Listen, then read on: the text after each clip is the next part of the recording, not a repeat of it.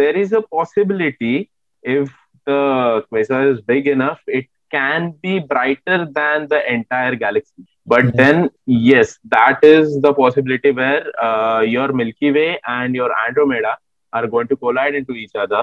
Okay, Mm. they are going to form a galaxy named Milkumeda that they have named it. The information, total amount of quantum information that is there in the universe, Mm. okay, is conserved. It Okay. doesn't go anywhere. It doesn't go Mm. anywhere. It just Mm. stays there.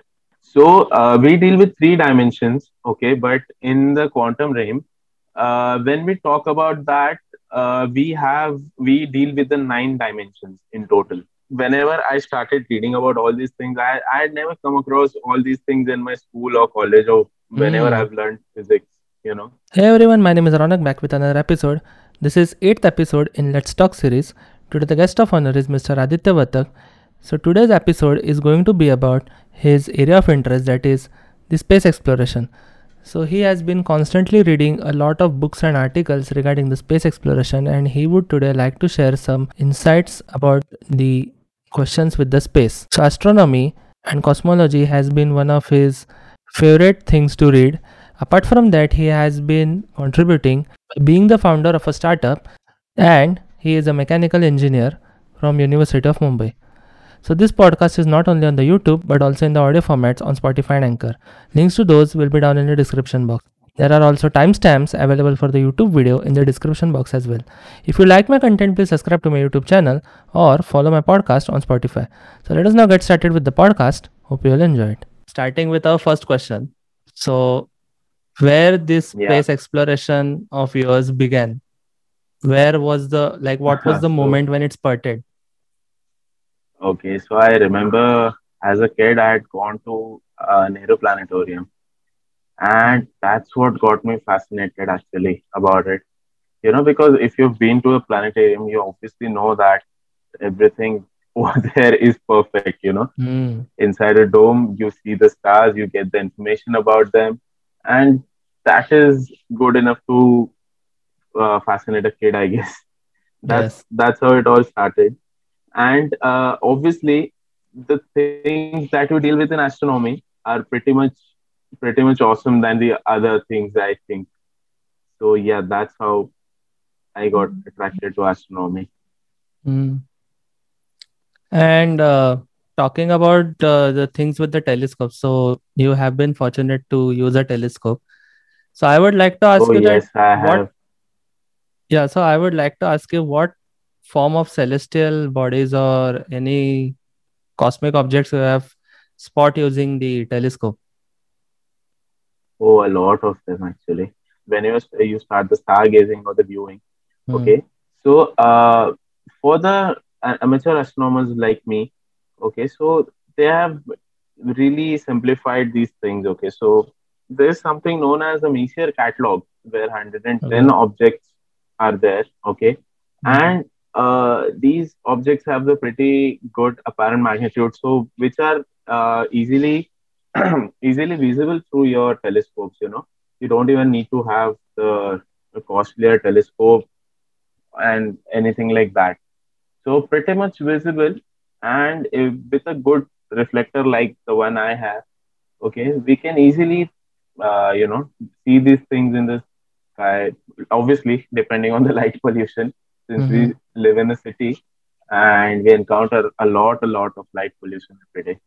So Hmm. keeping that apart, if you'll go to a darker place, yes, obviously you'll be able to see these, and many of them with your naked eyes also. Oh, Yeah. and talking about the Kuiper belt. So let's say that beyond our solar system, there are many interstellar Yeah. observations. So have you came across any of those objects which are outside the Oort cloud or Kuiper belt? Oh, well, many of them actually. Uh, we have photographed the Owl Nebula. We have photographed the Running Man Nebula. We have the Orion Nebula. Then the Cigar Galaxy. We Hmm. can see the Honeycomb Cluster. Many such things. Andromeda Galaxy, for that matter, or the uh, Pleiades, if you're talking about the clusters. Hmm. so many objects are outside the Kuiper belt. In fact, apart from the planets, all the objects that you see are away from the Kuiper belt only. Having said about the some of the objects that you spoke of, let us now have a word of view on the Orion constellation. So, So yes, Orion yeah. constellation. I think it's a near and dear one of many astronomers, rather amateur astronomers at least like me.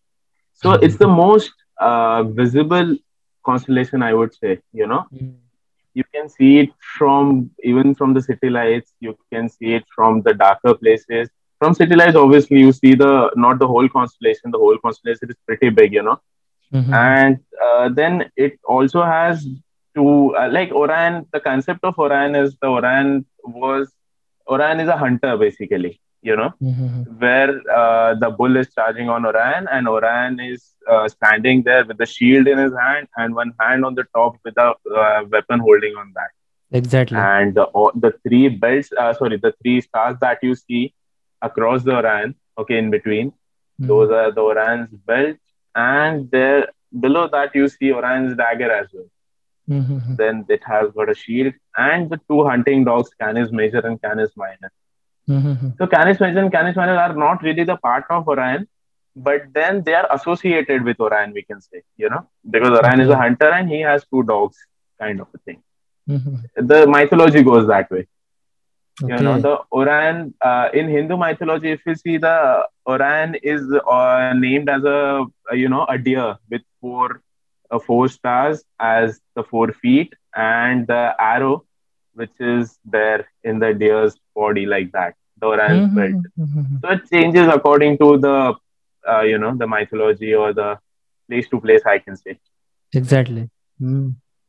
Hmm. So, when we talk about Orion, anyone is going to talk about the Betelgeuse and considering its Oh life yeah. cycle. Okay, so first let us talk about the life cycle of a star right before hopping onto the Betelgeuse supernova.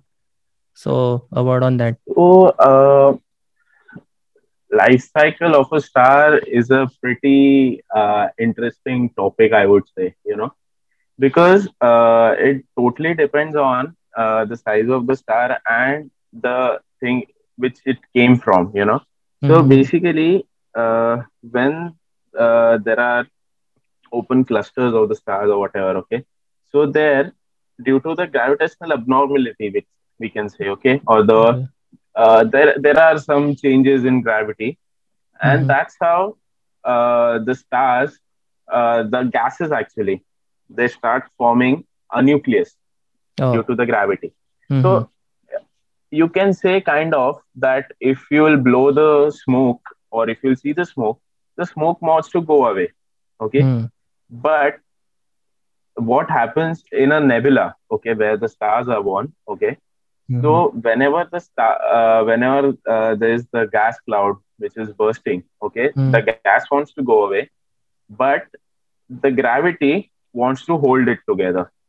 Okay. So whenever such thing happens, the hydrogen basically, okay, it Mm-hmm. starts combining together due to Okay. the gravity, Mm-hmm. and then the process goes on happening, and the hydrogen fusion starts taking place, due Oh. to which the temperature at the core starts really, really increasing and Mm-hmm. it starts fusing the hydrogen around it. That's how the Mm-hmm. star is born. The younger Okay. star is much smaller in size with a much smaller amount of energy producing. It produces Mm-hmm. very smaller amount of energy. But then as it goes on increasing, it Mm-hmm. depends on like when the star is one, there are actually three. You can get the three different types of stars. There could be a massive star, the blue and white star, we can say a blue Mm-hmm. and so basically, when we're talking about blue and white star, in Orion itself, there is one star known as Rigel. Okay, Mm-hmm. so actually across the Betelgeuse, if you'll see one whitish star very brightly shining. That's the Mm-hmm. Rigel, which is the Blue massive colored. star, the blue and white colored. Yes, Hmm. you can say. I think it is the Okay, brightest so star of Orion, Rigel. no, the brightest star of Orion is still Betelgeuse. So every constellation has alpha, beta, gamma stars like that. Okay, according to their Mm-hmm. luminosity and size. Exactly. Betelgeuse is the alpha star of Orion. Then we come to Rigel, the beta star. Then the Bellatrix, gamma star. So it goes on like that. You Mm-hmm. know. So Betelgeuse here is a red giant. Okay, so we'll come to Mm-hmm. that. So it forms of initially the three types of stars are formed. Okay, so basically there is a massive blue and white star. Mm-hmm. Then there is a low mass star. You can say where like our sun is. Okay, our Ah, sun is not a very big star. And exactly. then there are brown dwarfs. Brown dwarfs are basically very, very small stars with no solar systems or whatever. They are Mm-hmm. just there. Ah. Okay. So when a massive star, okay, so what starts to happen is at the core, the temperatures are really, really high. Mm-hmm. Okay. Nearly 15 million degrees Celsius, we're talking Mm-hmm. about. Okay. So due to the nuclear fusion, this thing happens, obviously. At one moment, what happens is the fusion, the core where the fusion reaction is happening, all the hydrogen around it, Mm-hmm. okay, it gets consumed and it becomes forms the helium core. Okay, Mm. so Yes. helium does not easily react. Okay, so the reaction there stops. Mm-hmm. Okay, at that time, what happens? The core of the temperature of the core starts heating up the helium core again, and Mm-hmm. again the hydrogen around the helium core starts reacting. Again, Mm-hmm. the star gets its energy, and that's how the size of the star starts increasing. You know, Mm-hmm. so after massive star, we have something known as the red supergiant. The massive Mm-hmm. star turns into a red supergiant. Mm. Okay, Exactly. so yeah, so Betelgeuse is right now in the red supergiant stage. Mm. Okay, so after red supergiant, okay, when there is not enough fuel in the star to start diffusion again. Okay, Mm.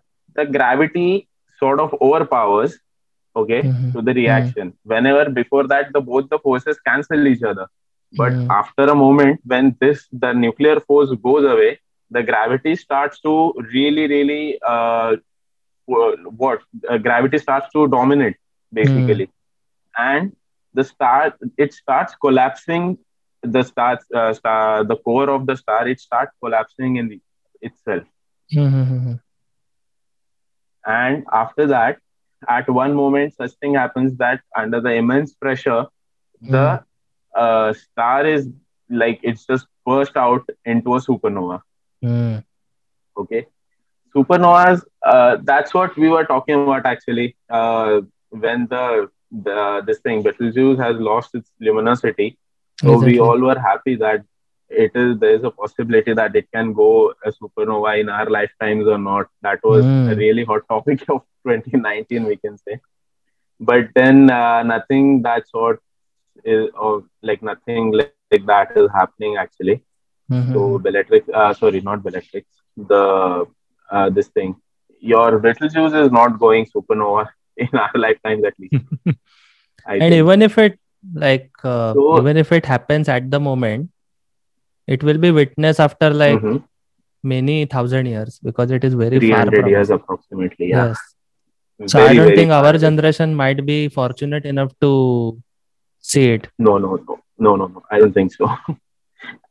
And if But we are after the fortunate enough, explosion, then a s- mhm. some short range of gamma radiation might be exerted into the atmosphere. No, actually, after supernova, I'll tell you, there are three possibilities that could happen. Mm. Either it could be a supernova remnant, which is a type of a nebula.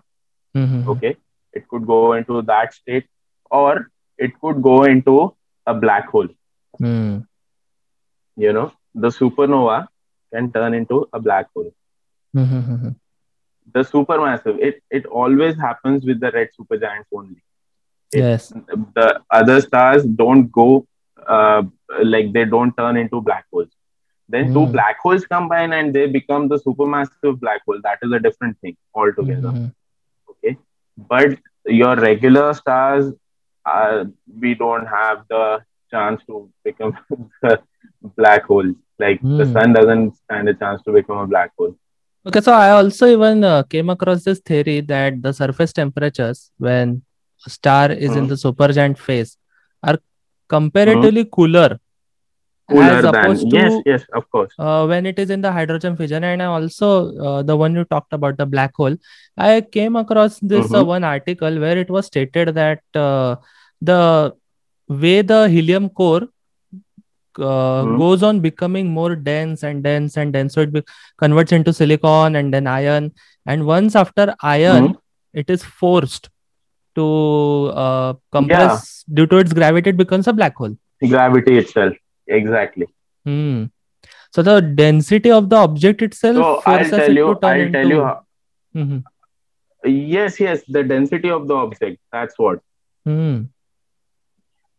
So, so black holes, when they're fed around with the stardust and many more things, Mhm. So, if you have heard about or came across this term quasars, you know, Hmm. the black holes, the supermassive black holes, only supermassive black holes, okay, they turn into quasars, Hmm. okay, with with the accretion disk around them and the jets of gamma radiations just going through their poles. Hmm. And then the depending on that, either the black holes and or from the supernovas, it can go into the neutron stars as well, you know. Hmm. So the neutron stars are pretty dense stars, basically very small in size, you Hmm. know.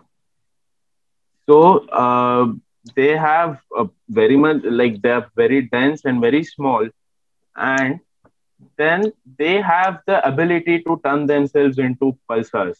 Okay, Hmm. pulsars are another celestial bodies that we have come across. Okay, so pulsars basically they uh, revolve around them quite quite like, what's the word? Quite swiftly they revolve around themselves. Okay. So like we are talking about uh, uh, 7,000 revolutions around them per second or so. That Oh. fast. Yes. And that's how they have very strong magnetic field around them because of such Hmm. they revolve in such high magnitude, you know. So they Hmm. have the so they have the magnetic fields around them, and that's Hmm. why they also shoot the electromagnetic waves, Oh. the like the electromagnetically charged waves, we can say, from their Hmm. poles. They also shoot them, you know, on both Hmm. the ends, like that. Then so this is the life story of your massive star, or the red giants, we can say, you know. Hmm. Then we come across the slow mass stars like sun and all, you know. So Hmm. just to give you a comparison, if we are talking about a red giant, if we are Hmm. talking about a Betelgeuse for that matter, if we place it near the sun, Hmm. okay, it will engulf our asteroid belt also. you know, it's Hmm. that huge. It's that Exactly. huge. Hmm. Okay, so red giants are pretty big than our suns, and Betelgeuse itself, it's a pretty giant star.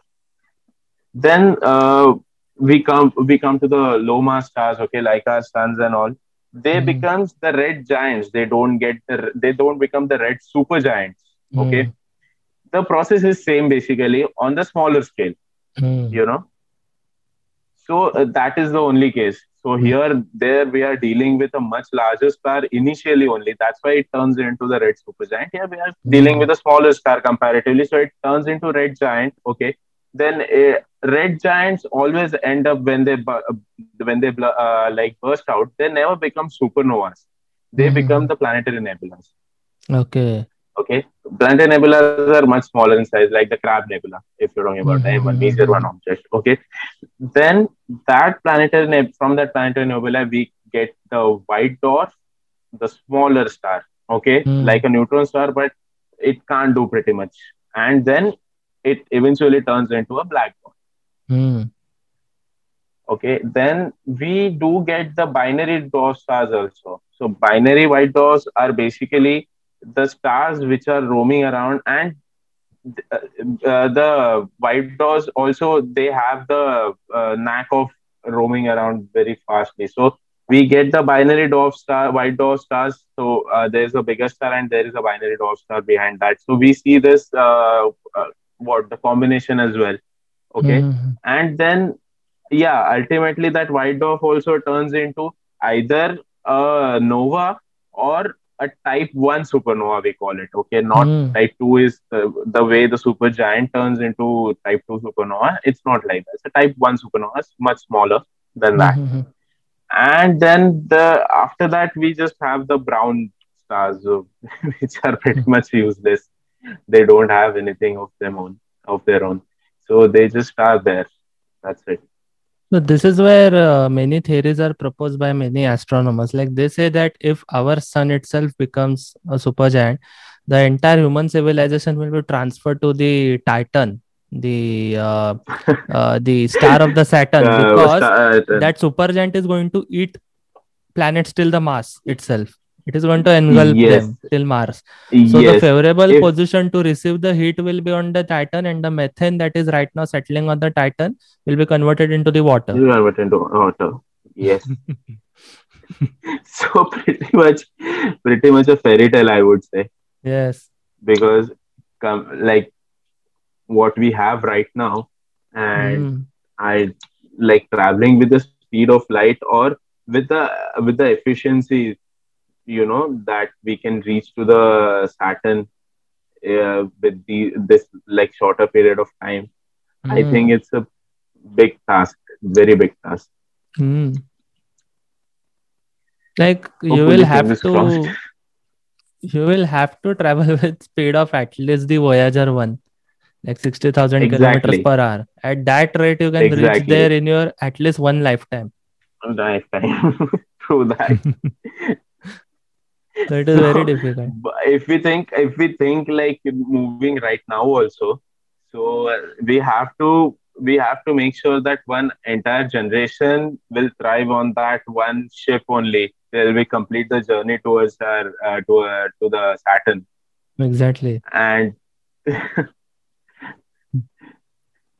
if you have No. seen the movie Wally, you will be they have the spaceships like that. And Anyway. now talking about the Betelgeuse itself. So after Betelgeuse, so the next Hmm. question that comes is, now let us talk a little bit about the nebula in the first place, Hmm. right before we hop on to the other questions. So you said that you were fortunate enough to spot the Crab Nebula. So can you Hmm. give a small explanation of what really a nebula is in the first place? So yeah, like the way we discussed right now, okay, Hmm.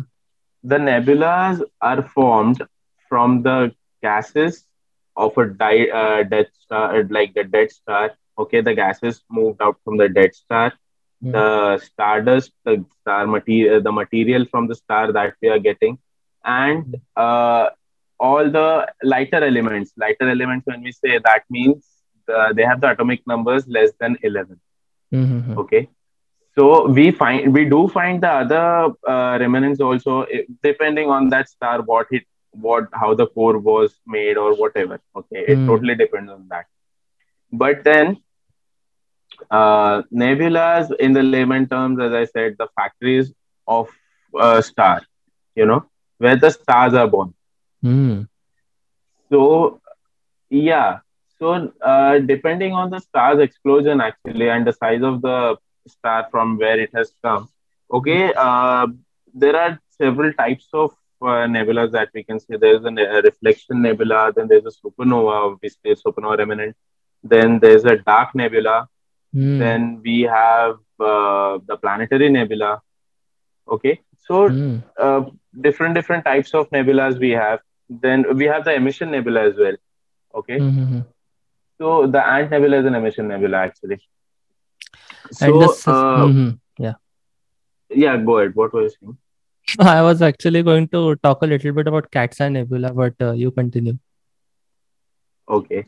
Mm, So Cat's Eye Nebula looks so nice because of its image. Actually, mhm, it has been captured in that way. It is not the actual image. They have pictured it in infrared. That's why it looks pretty awesome that way. mm, The image which you usually find about Cat's Eye Nebula. So uh, different types of nebula as we discussed. Okay, mhm, so depending on the explosion, that thing totally happens. And we have like in Orion itself, if you're talking about, we see three different nebulas in Orion. You know, mm, the Orion Nebula itself, the Running Man Nebula. So different types of nebula, and Orion and Running Man nebulas are pretty much visible with your naked eye. You know, ah, if you are in a if you are in a dark sky, if you have the dark sky or you're in a darker place, okay, mhm, you see the Running Man and the Orion Nebula with the naked eye very easily. You can spot them mhm. near the dagger. The So, fas Yeah. Mm. hmm, no, go ahead, go ahead. The fascinating things of that I come across this nebulas is very shocking, and that is its size. So considering, Hmm. now let us take into assumption our Cat's Eye Nebula. I think it is said that it is 2 million kilometers in diameter. Like Yes. that is the So, size of it. Light years is it? ye- 2 million light years. Yeah, 2 million light years, I think. light years of not Yeah. kilometers. So, uh, so the thing is what as I told you before, the it's nothing but the cloud of gas. You know, Mm, the gas wants to spread. The density of the nebula is not as much as a planet or a star. Okay, mm, maybe a more than planet, but not for sure not as a star. Okay, mm, because the volume that we're dealing with. Okay, and mm, if we see the mass of that thing, then it's different. But then that is the beautiful part of it. Because the blast that it has gone through, mm, when the star is blast, okay, it has gone the supernova or whatever, okay, and after mm, that, when the nebula forms, okay, mm, so at that time the gases and the stardust and everything, it just shatters around, mm, and that's why you see such insane sizes of nebula. So that gives you the idea. You can imagine how massive that explosion must have been. mm. So Yes. that's the best part about it. If you remember that a few years ago, we were talking about the LIGO, Mm, the device or the setup actually, where mm. we can actually detect the gravitational waves. Oh. Okay, yeah. So something that had happened around 400 million light years ago. Okay, Mm-hmm. away. Sorry, not ago. 400 million light years away. Okay, Mm, the two black holes were merged into each other to form a supermassive black hole. You mm. know, and that ripples that it had sent in the space-time fabric, according to Mhm, mhm. Einstein. Okay, that reached us like in 2016 or 17. We Oh. were able to detect that. We were able to detect those.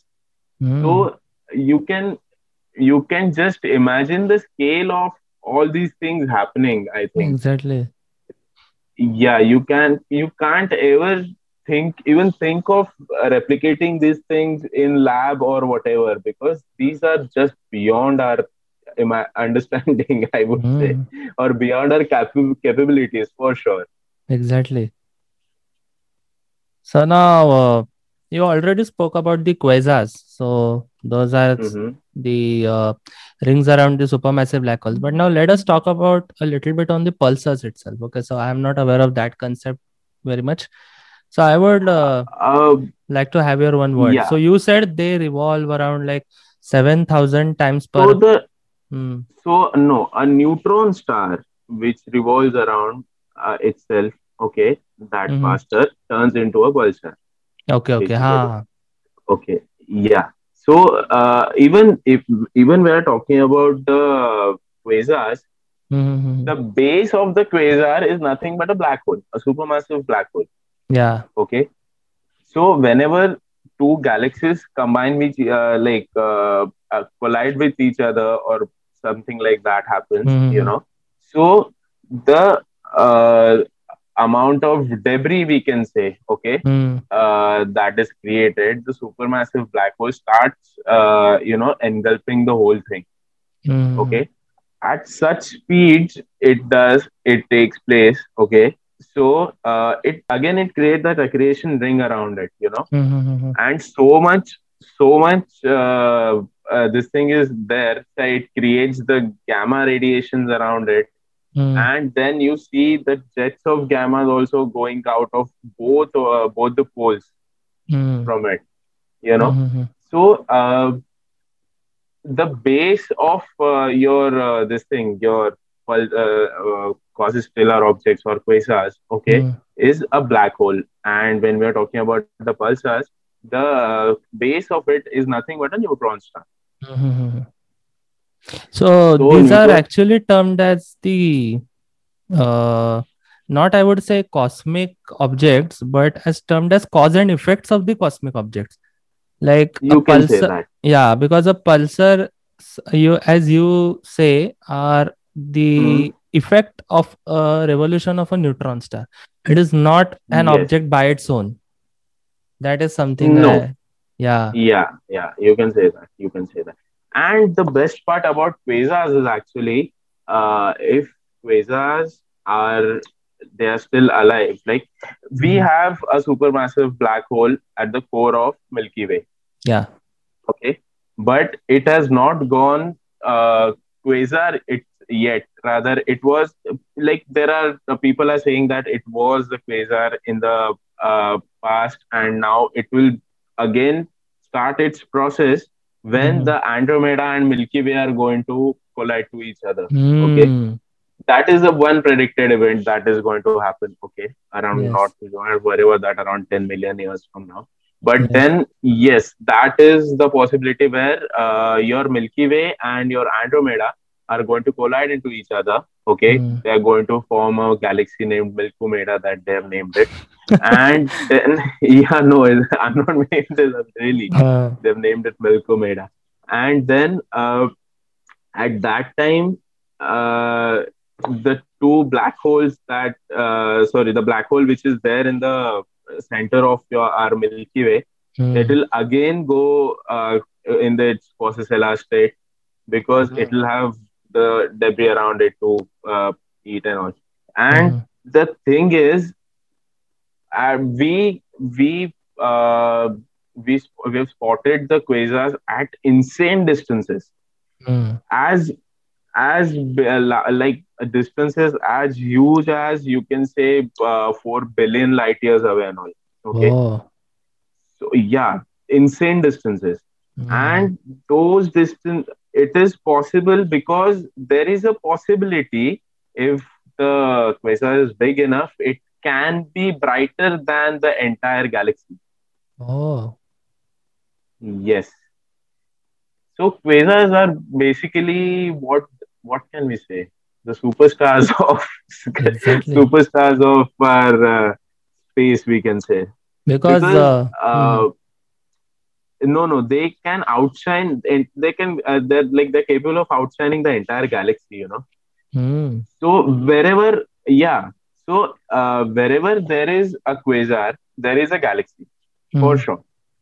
And if you're able to see the quasar itself, which is still alive or feeding, and Mm. you're not able to see the galaxy, that gives you the whole picture. True. Because considering the black hole in the middle of the Milky Way, the Sagittarius A is already, I think, a supermassive black hole in the It first is a place. supermassive black hole. Yes, it is a Yes. supermassive black hole. And if this hypothetical assumption that a galaxy that is like 2.5 million light years away at the moment Hmm. collides, there is a Yes. possibility that a more bigger supermassive black hole will be created, which is, I think, Yeah.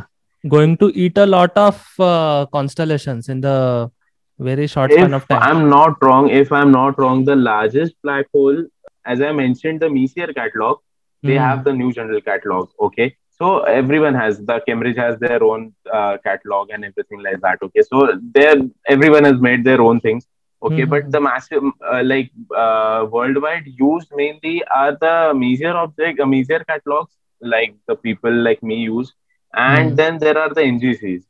Where the Mm-hmm. astronomers and astrophysicists actually refer this thing. So, and if they found something new, they categorize that thing properly into that.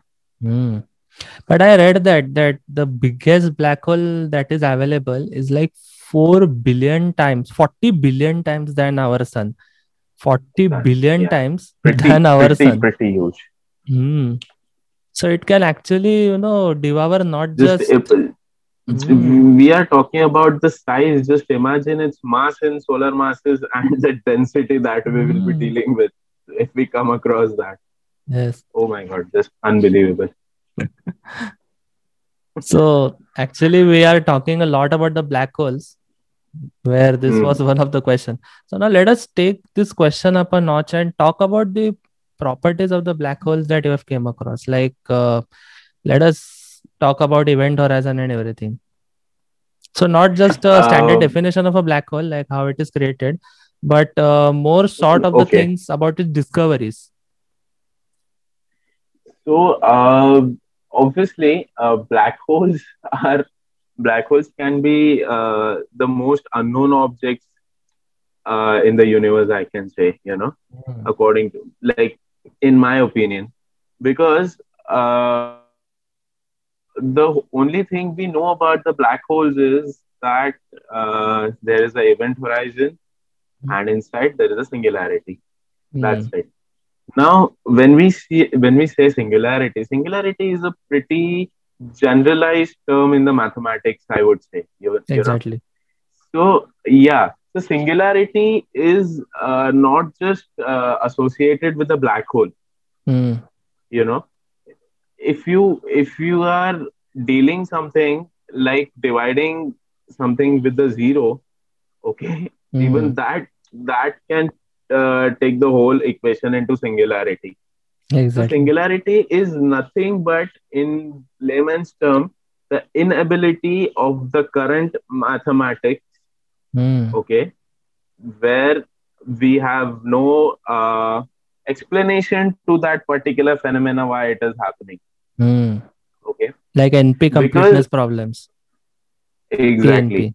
you know, Mm, yeah. So here, here we are not capable or not evolved enough. We have not evolved math, to mm, solve these problems yet. Okay, mm, because many things are there. Like if we are talking about um, what I can say. Okay, if you're talking about something as Einstein-Rosen bridge, okay, mhm, so that thing that we haven't found out really in the nature or in the space. Okay, mm. we don't till date know that whether they exist or no, but they do exist on the paper. The math supports it. Exactly. Okay, Mm, but when we talk about the black holes, okay, here mm. we for sure know that things are happening, but we don't know how they are happening. you know Exactly. Mm, so uh, yeah, pretty much a mysterious object, I would say. The mm, event horizon is where the uh, your regular laws of physics, mm. they start disobeying. Or Exactly. the fundamental physics, the classical mechanics that we know. Mm. Okay, Newtonian it physics. doesn't work beyond that. Mm, It doesn't work beyond that. Okay, exactly. and that's where we are helpless, because there are like quantum theories are there and many other things are there, but Mm. not all of them are proved, or I would say as evolved as the classical mechanics or classical physics that we know. True. Mm, Where yeah, where we deal with the forces like electromagnetism, gravity, and all sorts mm, of things. But the the amount of information we have about these forces, we Mm, don't have that much about the uh, forces or the processes that we go through in the quantum mechanics or any other things, you know. mm, So that's why we haven't yet developed uh, something which can give us the answers for the same. mm. True. So, yeah. So basically, we don't have the math to prove it. So something that fascinates me about the black holes is that it is able to absorb the light. So the only three Yeah. physics properties that actually come into picture are angular momentum, the gravity, and Hmm. electron charge. So if something that can easily absorb a photon, which is the fastest, Hmm. I would say, observable element, not element, Yeah. observable Is phenomena in the the universe. So phenomena? it is Yeah, able we can to put it that way. absorb it. So it is Yeah. extreme, definitely.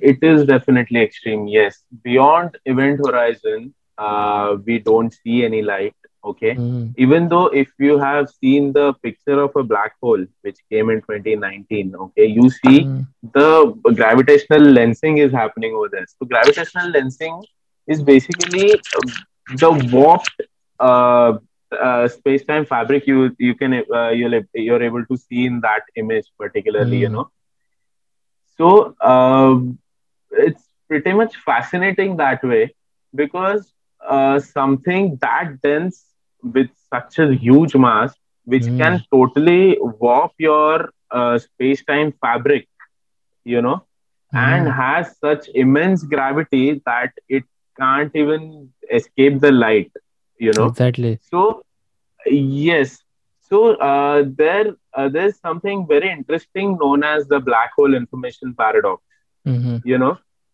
So there is something known as the quantum information. Okay, Okay. so each and every particle that you see lying around you has a Mm, quantum information. So mm, quantum information is what basically the particles that it has. So we are talking about the properties like the velocity of the object, the velocity of the particle, then spin on that particle, then the mm, position of that particle, and many such things. Okay, mm, so this information you cannot destroy no matter what. Okay, mm, so this information cannot be destroyed in the nature. That's the fundamental law of your physics.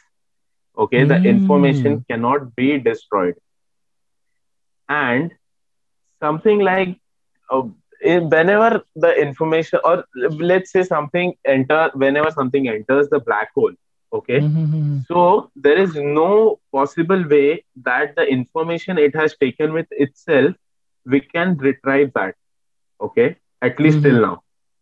mm, Okay, there is no such way or such math that we can say that it is going to retrieve that. Okay, and the basic law of the vital law of physics is what, you know, the information, total amount of quantum information that is there in the universe, mm. okay, is conserved. It Okay. doesn't go anywhere. It doesn't go Mm, anywhere. It just mm. stays there. Okay, Yes, even yes. if the object is destroyed. Okay, Mm, and if we have that information about that particular object, it is mm, possible to recreate that object, obviously mm. mathematically. No one has done Yes, it yes, yes, yes. in okay. So these things are, these are the vital laws of physics, and Mm, whenever we are dealing with a black hole, these laws are completely destroyed. You know, mm, we cannot deal with something like that where the physics is no longer obeying its own laws. mm, You know, and sorry, the universe is no longer obeying its own laws, and uh, then comes in the picture is the theory proposed by Stephen Hawking. Okay, mm, where he talks about the Hawking radiation. So mm, Hawking radiation is nothing but the event. He says that uh, this thing, your black hole, it keeps losing its mass. Okay, Okay. very on a very, yeah, on a very quantum state, on a very smaller amount of mass. It takes a lot of time to lose the mass, but it Okay. does eventually. Mm-hmm. Okay, and if the this thing, your mass is lost. Okay, Mm. okay, that means the information is lost, your information from the event horizon. Yeah. Okay, it's just gone. Mm-hmm. So it cannot be destroyed. But Mm. we have seen this, that the black holes are losing their mass. So Mm. how is this happening? Mm. That's the whole, yeah, that's the whole paradox is all about. You know, because it is losing the mass as well, so it is losing the information as well, which is there on the event horizon. Mm. Okay, so the thing which enters inside, we cannot like retrieve that anyway. But Exactly. people, like astrophysicists claim that the information, the object which enters the black hole, Mm. okay, its information stays, the quantum information. When I'm referring to information, that means the quantum information. Okay, Mm. so quantum information stays on the event horizon. Okay. and and what Stephen Hawking has proved, Mm. that it loses its mass from the event horizon. Mm-hmm. Okay, the Hawking radiation, it radiates basically, and that's where the whole thing comes in the picture. That then how these two things are happening at the same time. How Mm. can universe disobey its own laws around this one particular mysterious object? We can say True. I so. That's actually the read whole about process. this in his book. Now I am able to recall it. In that book, he Mm, also gave an example that if you burn a book and mm, after it is burned, the ashes, if you are able to determine in what vector spaces or dimensions those particles of ashes were formed, right, you can retrieve that right. information by backtracing it. Yes, So it is back like a tracing time it. warp. That's exactly. That's when I refer to the term known as quantum information, I'm referring to that only. Mm-hmm. Now I get it. Now it actually makes sense because at Yes, that point of time, I got that one point and I was pondering about it because I was quite stuck with the singularity of the black hole because it is right. said that singularity is disobeying all the laws of the physics. And it is also Mm, said that the Big Bang happened in the singularity, after the singularity. So we were formed yes.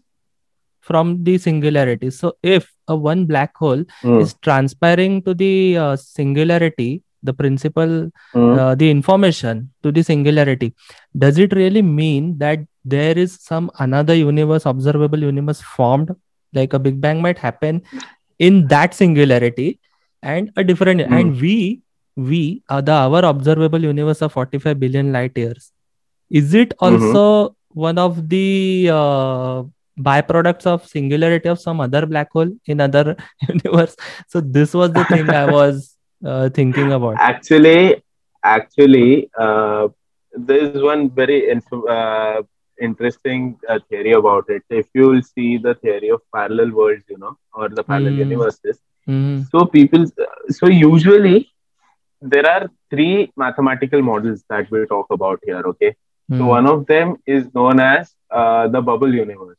So Okay. bubble universe is nothing but the same thing that we spoke about right now. Mm, Okay, so that every black hole has singularity, and from there the new universe is born and all that. Okay, mm-hmm, that is one theory that we deal with.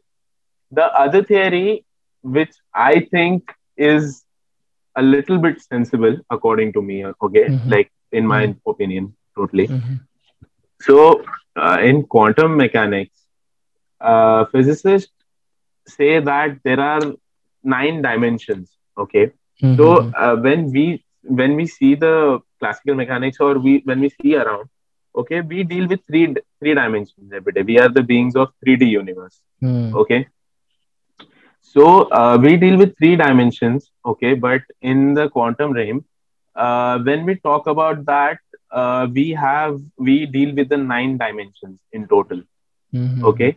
So there, each dimension, they're saying that on each dimension, if we see in the Cartesian sign form, sort not Cartesian, Cartesian would be three dimensional actually.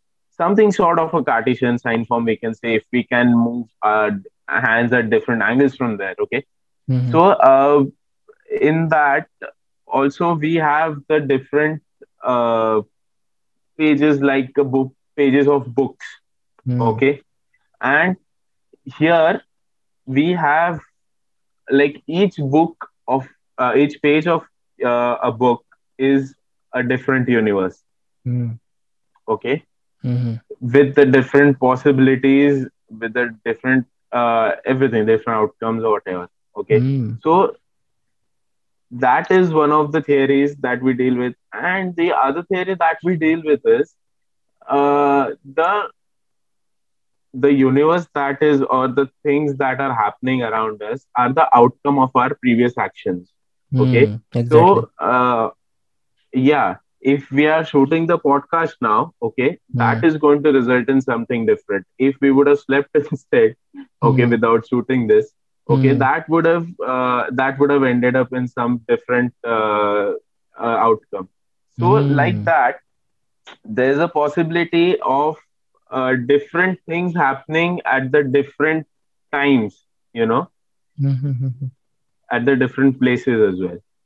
Okay. So there is that one theory. So three mathematical models that we deal with, parallel worlds or parallel universes for that matter, are Mm-hmm. still they're still hypothetical, I would say. So there's this one interesting fact about deja vus as well. Okay, so Mm-hmm. whenever you're experiencing a deja vu, Mm-hmm. so they say that you are you are just like these are there are two parallel universes colliding with each other.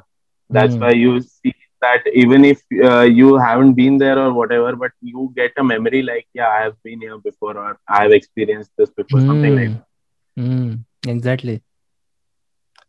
Physics is actually, I would say, quite much more interesting than it is taught to us in the colleges.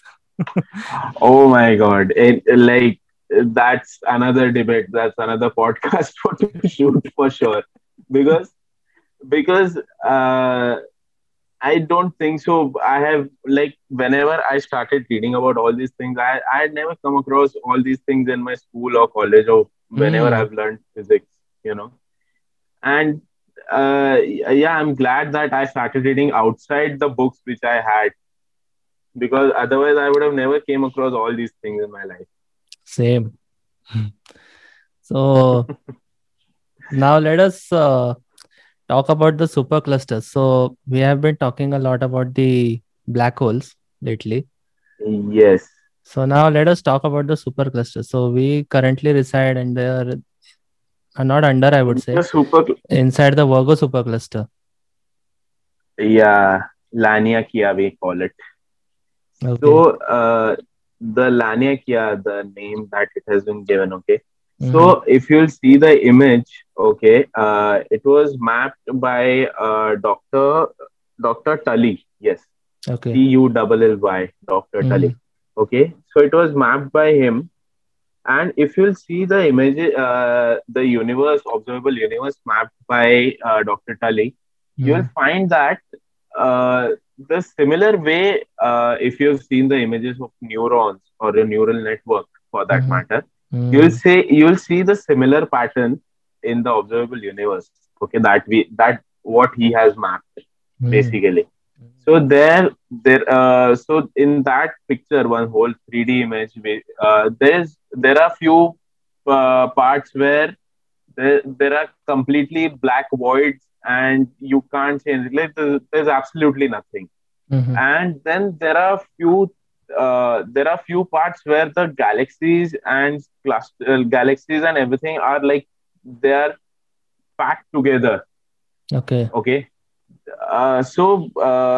one interesting image was clicked by Hubble telescope actually in the deep Mm-hmm. space. Mm-hmm. Okay, where uh, where they had taken the data of around 10 days, okay, and they had Mm. processed it, and they found out in that particular region at least 5,000 galaxies were there. Mm. We're talking about 5,000 galaxies, okay? Okay. So, yeah. So, such things where the galaxies come together. So, Mm. basically, a star has its own planetary this thing, the solar. If you're talking about that, the star has its own system. Okay, the solar Okay. systems. Mm. The solar systems form a galaxy. Mm. Okay, the galaxies together form a supercluster. Mm. So there are many galaxies, those are together. And one interesting form about Dr. Tully's this thing also, model also. So Mm. he found out that there is a point where all the galaxies are attracted to. Okay, Okay. it's the most dense point Mm. in the universe. Okay, and he named it the Great Attractor actually. Okay. So yes. So if I can show you, like if you'll Google the Great Attractor, Mm. you'll find that image also, and then you'll come to know what I'm talking about. All the Mm. galaxies, you'll see the pointed over there. It's a 3D model, computer generated model, of course, but then it's pretty much evident that how things are happening. Mm. I think the superclusters and all the objects that are so far away, we can only have the Hmm. simulations of those. I don't think like even Yes. Hubble might be able to retrace that amount of light. No, no, no. It's really, really very difficult with the current technology that we have. You know, Mm. in future it might be possible as well, but then till then, I don't think so. The things are going to be anything better than this. Like images and everything in the nearer objects or the objects in our galaxy as well will be able to spot pretty nicely. But then apart from the nearby objects, if the object itself is bright enough, as we talked about the quasars, okay, Mm. otherwise it is not possible to figure like to map any something like Mm. So now let us talk about the first image of the black hole that was captured. Okay, so what are your point of views on M87. it? So M87 is the object that we're talking about. M stands for the meteor again. Mm. So the best part about that is if you'll see the image properly, no, Mm. you will see as we spoke, the gravitational lensing is happening, around it. Mm. And Mm. why does it hold such a special place in the world? I'll tell you. Because the space-time fabric or the image that has come out as an Mm. end result, Mm. Einstein had mathematically predicted that around 100 years ago. Oh. And why it made people happy? Because if it wouldn't have turned it that way, Mm. the 100 years worth of your research, your theories, and everything would have gone in the vain totally. Oh. Mhm.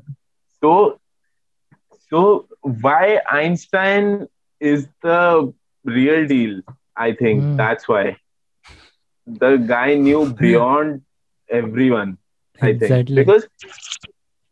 because uh, even though mathematically, when that's where the intuition part comes in, you have to think if I have established that the space time fabric is there, okay, Mm. and the denser objects are going to denser objects are going to what do we say, warp that, okay, the Mm. space time fabric. So the gravitational lensing is going to happen, and this is how it will be if we ever picture it. Okay, Mm. this whole process has to go through you first. You have to Mm. validate it in your head first, and then only you can put it on paper and tell it to the world. So even though it's such a, like, if we see that the picture was not clear, of course, Mm, because the first reason, it is around 50 million light years away. mm, Okay, the object itself, the black hole M87.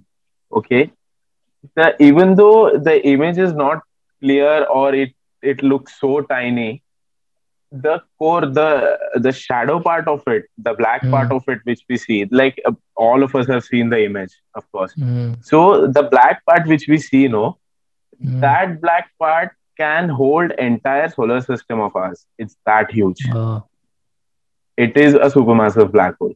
oh. Mm. Okay, and it weighs around 6.5 billion times of our sun. Oh.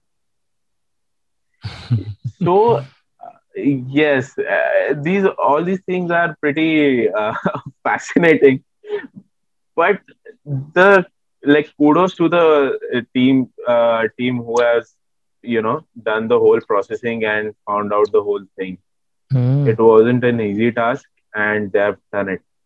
And now, mm, right now, also, like, few weeks ago, the newer image came, the more mm. processed one. Yeah, where there were lines. Yes, I think that is the where quasar. you see, no, that is not the quasar. Actually, that is the light bending of the light. The amount Mm, of this thing is happening. So actually, I didn't tell you about this one thing about the quasars. Okay, so and since you mentioned the quasars now, mm, okay, so quasars have different names. We call them mm, either a radio galaxies, or the quasars, or the mm, quasars. Okay, mm, so so it totally depends on how we are seeing them, in what angle. Okay, okay. if we are if we are sitting right in the barrel of the supernova, this thing, the output of the jets. Okay, Mm, we call it a blazer. okay. Okay, if we are saying it at an angle, okay, where we Mm, can see the this thing out, and as well the acceleration disk, mm, then we call it the quasar. And okay. if we are seeing it at a different angle only, like perpendicular to it, perpendicular to the Ah, jet, then we call it ah. a radio galaxy. Oh. So three different names to one object. And Mm, right, you were right. Actually, it's M87 is this thing, because I remember reading about it, where it is shooting the this your gamma ray gamma rays from the poles, mm. and they are around 200 light years long. Oh. And that one of them is pointing right at us, actually. Oh, 200 light So years. 8 years away, yes. And that's why, when you see, that's why you see that, when the whole thing, when you're seeing, if you'll see that particular image, you'll see a denser part below, the at the lower side of that black hole, and you'll Mhm. see a slightly less dense part Hmm. of that fire, basically, on the top. So Exactly. scientists have figured out, after observations, that that is the gamma, so that is the this thing, your stardust, or the material that is roaming around that black hole. Hmm. And it takes around 2 days to complete one revolution around the Oh, black hole. so that is Yes. very So fast. the that is quite a fast for Mm, the object that size. exactly. Imagine we are dealing with something where our entire solar system fits inside.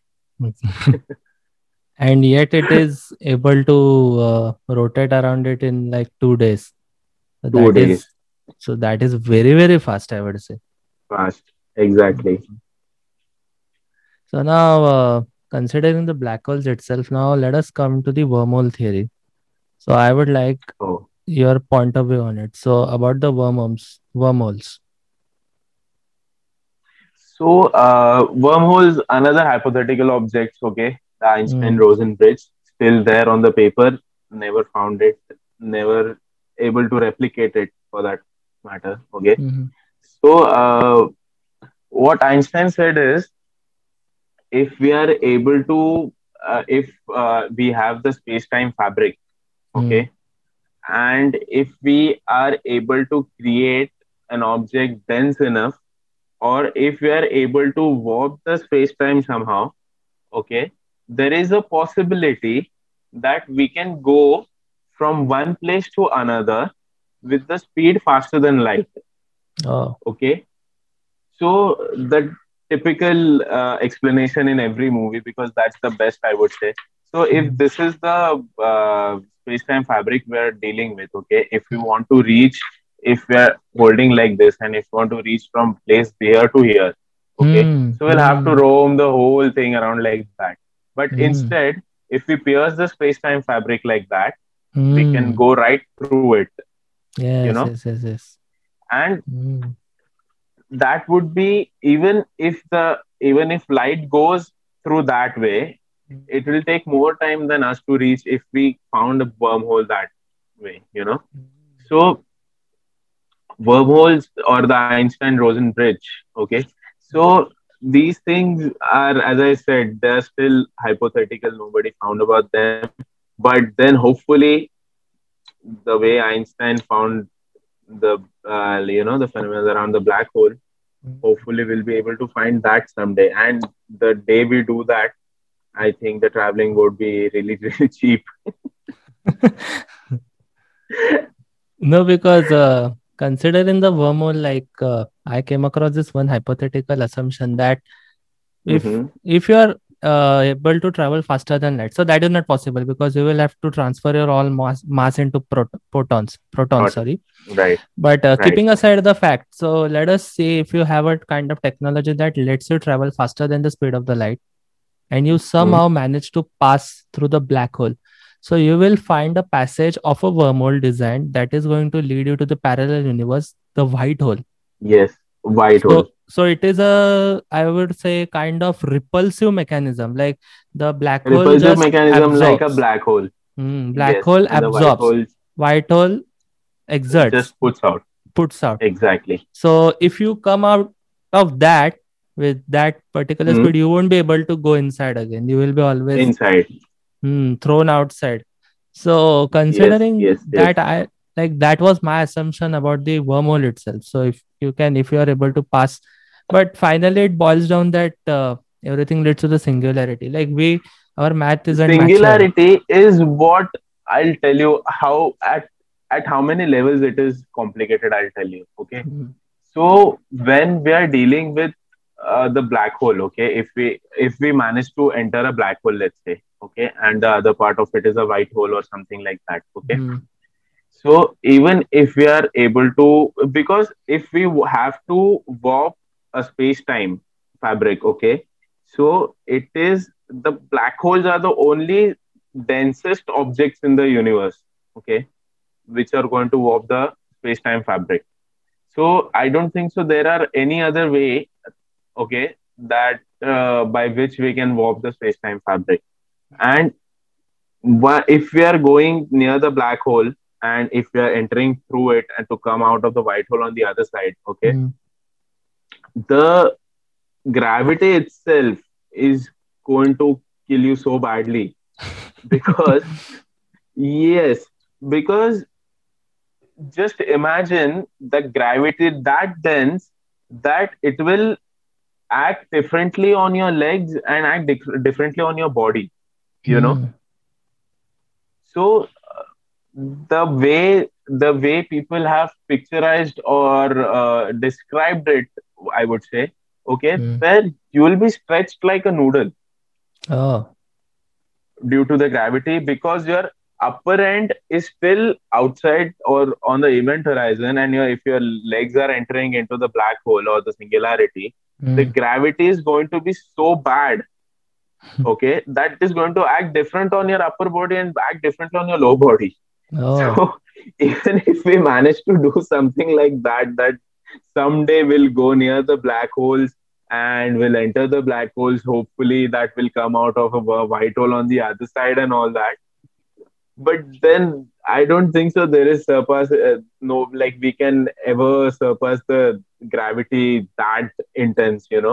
Mm. So eventually, I think it will kill you only. Yes. That is the reason in So that theory they were speaking of that if you are able to travel faster than light. And my assumption itself there was that you cannot travel faster than light because you will have to transfer all of your mass into form of the the uh, protons. So it is protons, nearly impossible. But even if you get yes. on that side and if you spot the parallel universe, you can actually Mm-hmm. meet yourself on a different scenario. Yes. Like if you are empathetic on in that universe, you might be very unempathetic or a No, very no. bad Here you are person like making that. a mistake. Here, you're making a mistake. See, Hmm. black holes. Black holes can in wormholes there is no singularity. Okay. Okay, Ah. wormholes are just the shortcuts. Oh. Wormholes are just the shortcuts. So even Hmm. if you are entering a wormhole and coming out of the other side, you'll be in the same universe. You're not going Hmm. to find yourself in that universe again. You Oh. know, that is the difference that we'll be dealing with. But in black hole, as I said, if we have to, uh, you know, if we have to pierce the space-time fabric through and through, Hmm. Hmm. and if we have something that dense, the black holes are the only option. And I don't Hmm. think so that it is ever happening that, or if even if it happens anywhere near the black hole, that it has warped the space time and we're able to see it, still we won't be able to figure out how to go, how to reach there, and how to figure out things over there. Hmm. And now coming to our today's last question. So Hmm. ever since you have came across a lot of, I would say, celestial explorations using the telescope, which one was specifically your favorite, your personal favorite? Oh, the Owl Nebula, I would say. The Owl Okay. Nebula, actually, me and my friend Dwayne Dias, okay, so we have Mm, spent a lot of time, and in that Owl Nebula, so basically, when we do the astrophotography, okay. how's the process? I'll tell you. So we have to build a mount which Mm, cancels or nullifies the Earth's rotation. Basically, okay, it will mm, rotate at the speed of Earth, tracking that particular star. okay. Okay, because we don't want the star trails obviously in the photograph. Mm, If we want to particularly picture one object, mm. so like that, on that mount, we had tracked Owl Nebula for almost 1 hour 40 minutes. And Oh, during yes, during that 1 hour 40 minutes, like small frames of 10 seconds, 15 seconds, like that. Okay, because if you'll keep the shutter open for 1 hour 40 minutes, it's going to be white. That's it. okay. Okay, it's not going to shoot anything. You have to be there and you have to click small photographs, like 10 minutes, 5 seconds, 10 seconds, like that. And Mm, then you have to stack them on each other. Okay, like uh, literally put them digitally on each other. So mm. that's where that color comes out, and that was the most fascinating result, I would say, that I've ever gotten, the Owl Nebula. So I love nebulae, okay, Mm, but then Owl Nebula is one of my favorites for sure. mm. Yes, they are like the, I think the pictures that we see are kind of synthesized to some degrees, but they have a Mhm. lot of colors, like way more than Yes. there are in any other So celestial. yeah, so this happens with me a lot of times. Okay, when people see the pictures that we click, so they're like, "Yeah, even I want to see it through your telescope and all." Like Mm, if you're thinking that through a telescope also you're going to see something like this, then that is not a case at all. mm, Through the telescope, you just see the black and white image of that particular thing. exactly. Unless it's something like Mars or something which apparent like very visibly appears red, you know Mm, otherwise you're not going to see any colors or anything like that. You have to have that, data to process and stack the images on each other in order to create that particular image, that or that you to get that color in that image. Hmm. And I think people should actually, engage in such kind of things. You know why? Because according to me, it is going to make you question your existence. Because if our universe is so expansive, it is even expanding at the moment. It is at Yes, such an expansive state. At that point of time, a person is going to realize the existence of their well-being. Like humans become quite, I would say, petty living on the earth, just not considering the fact that they are a small, not even speck, I would say a speck of speck exactly, when you compare to these exactly. things. And even just like the, I would say, the space exploration, the deep sea exploration is also very, very fascinating. Like Oh yes. even I'm looking for such kind of person to interact with. That now it is not possible to talk with a person at the moment who has done the deep challenger mission. Okay, so I think that is James Cameron Not the who is deep alive. challenger, but I can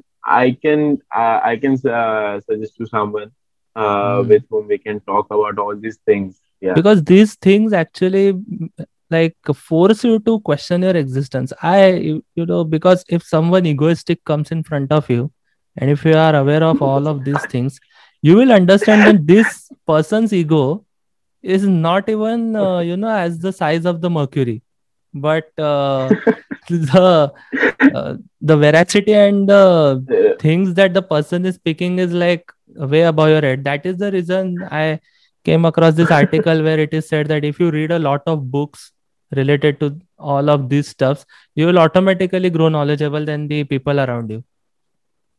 Like yeah, of course. two or three books, I would say, just two or three. So first one I would say is obviously Carl Sagan, and The Cosmos. Oh my God, so yeah. good. After that, Stephen Hawking's, obviously, both The the books, grand, Theory of the grand Everything and Black design. Holes.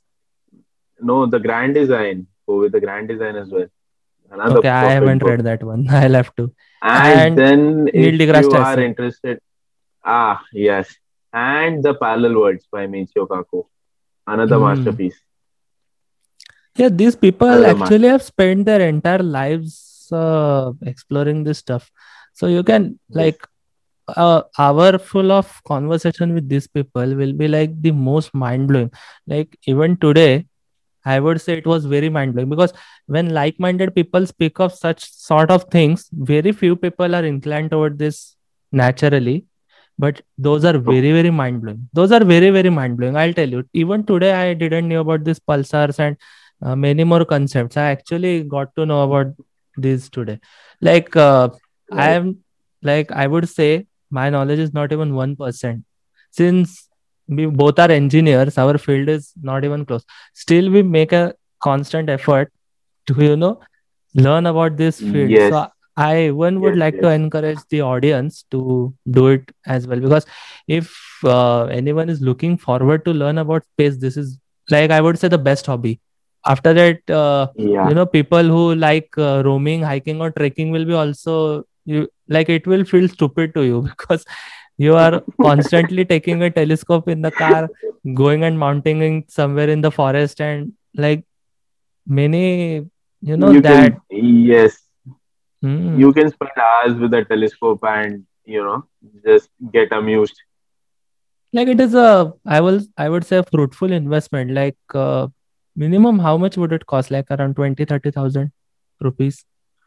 A good telescope with a good power, if you want to buy, Hmm. or the one which I have Hmm. a very, not an entry level, but a moderate telescope, I would say. Okay. Okay. So that would cost you around 40 to 45,000 easily. Hmm. And if we are talking about the Schmidt Cassegrains and all, then that is Hmm. going to cost you a lot, like in lakhs. And Hmm. then if you even want to go further, you can go with the radio telescope. Yeah, so this was definitely a mindful session, and I would like to thank you, Aditya, for sparing your time. And actually, we were My pleasure. trying since the 2 days to arrange our timings, but something or the other came in the picture, Yeah, but man. it is Yeah, yeah, fine. We yeah. finally have done it. Yes. Yeah. Okay.